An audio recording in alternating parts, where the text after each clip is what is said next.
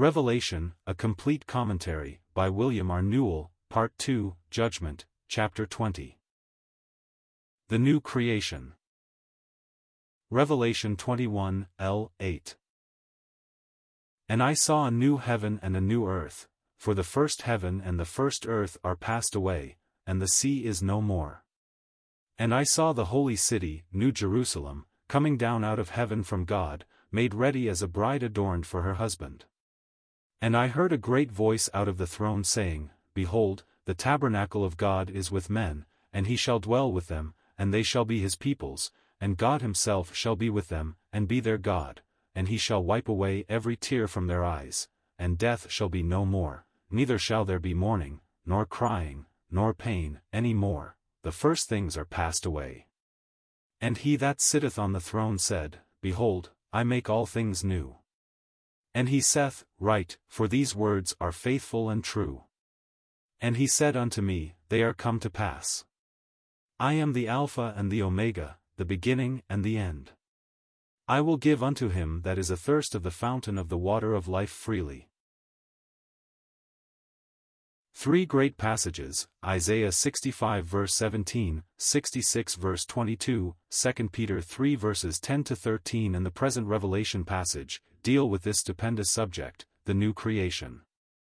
The definite and repeated statements that the old earth and heaven flee away, pass away with a great noise, and are burned up, together with the statement that there was found no place for them, compel the conclusion that those who argue that these words indicate only a cleansing by fire and not actual eternal dissolution and disappearance, shrink from the searching realities of this subject. The word create is a solemn word to modify or trifle with. We know that create in Genesis 1 verse 1 cannot mean anything but the calling into existence of that which did not before have being, Hebrews 11 verse 3. And certainly Revelation 21 verse 1 is just as new a beginning, 1:20.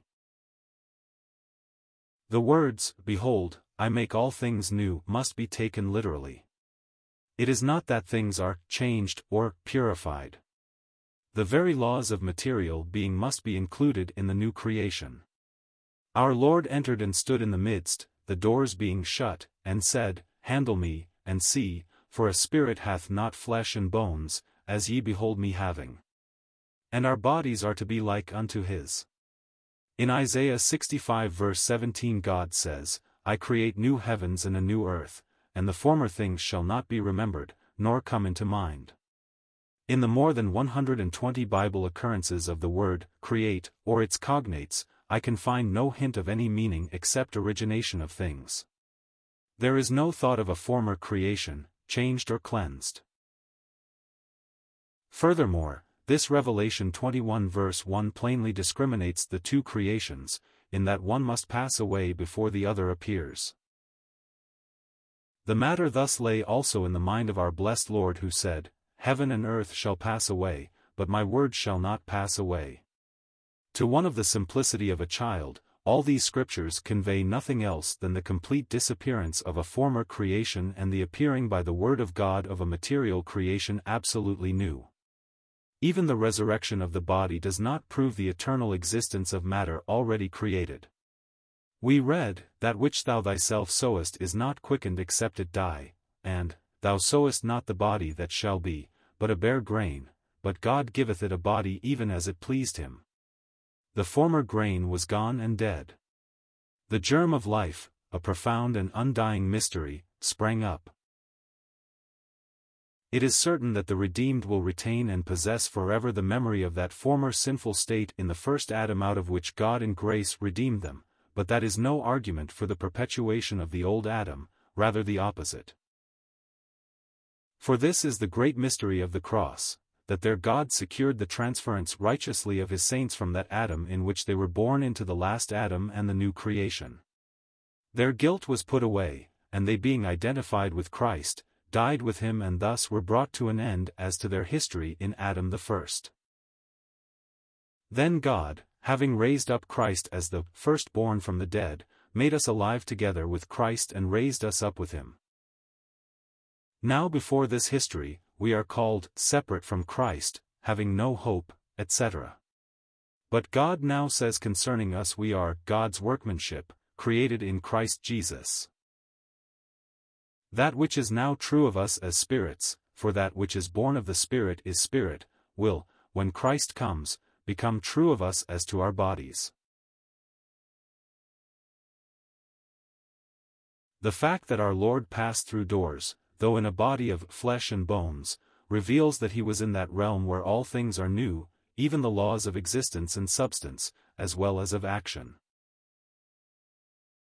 We dwell on these things because this hanging on to the old creation, admitting only that it is to be cleansed by fire, this claiming that pass away does not mean disappear, but merely be changed, and that God's statement that the earth and the works that are therein will be burned up does not carry its simple and full meaning, but means only the clearing off the earth of its present order, the marks of sin, etc. All this we cannot but associate with the desperate effort of the legalists to hold on to Moses. They will, for instance, acknowledge justification by faith, but they must have the law as the rule of life. In other words, they will not consent to Calvary's being the end of their history, with only Christ to stand in and to glory in forever.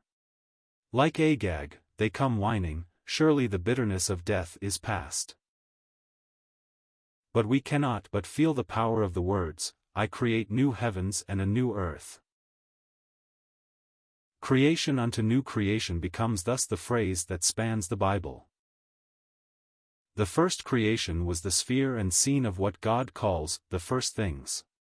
Sin, beginning in heaven and with the highest of the creatures, challenging the will of the Creator as the creature's highest good, came in to mar, ruin, and wreck the first creation.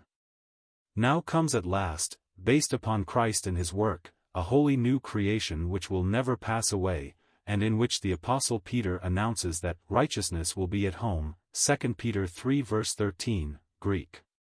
Even the temptation to evil will be eternally absent, for every opportunity of rebellion against the rule of the Most High will have been thwarted, every such rebellion having been proved by experiment disastrous to the creature, as well as dishonoring to the Creator. The two final classes. He that overcometh shall inherit these things, and I will be his God, and he shall be my son. But for the fearful, and unbelieving, and abominable, and murderers, and fornicators, and sorcerers, and idolaters, and all liars, their part shall be in the lake that burneth with fire and brimstone, which is the second death. While those who chose darkness and evil deeds are indeed seen in this final state, it is as eternally separated from holy beings, and under divine indignation, Revelation 21 verse 8. There is no longer any danger of invasion, either from former evil, or from temptation or trial in any sense whatever to God's holy ones. Not only is evil no longer triumphant, as at present, and in the days of Antichrist, and even, though checked, during the 1,000 years' reign, but there is complete, deep, final rest from it. And will not that be a glad day? And, be it noted, the only two classes seen in this final eternal order are those who overcome, and those cast into the lake of fire. The overcomers, thus, are shown to be all God's true children. For all had the divine gift of faith, all were begotten of God. So we read in 1 John 5 verse 4, Whatsoever is begotten of God overcometh the world, and this is the victory that hath overcome the world, even our faith.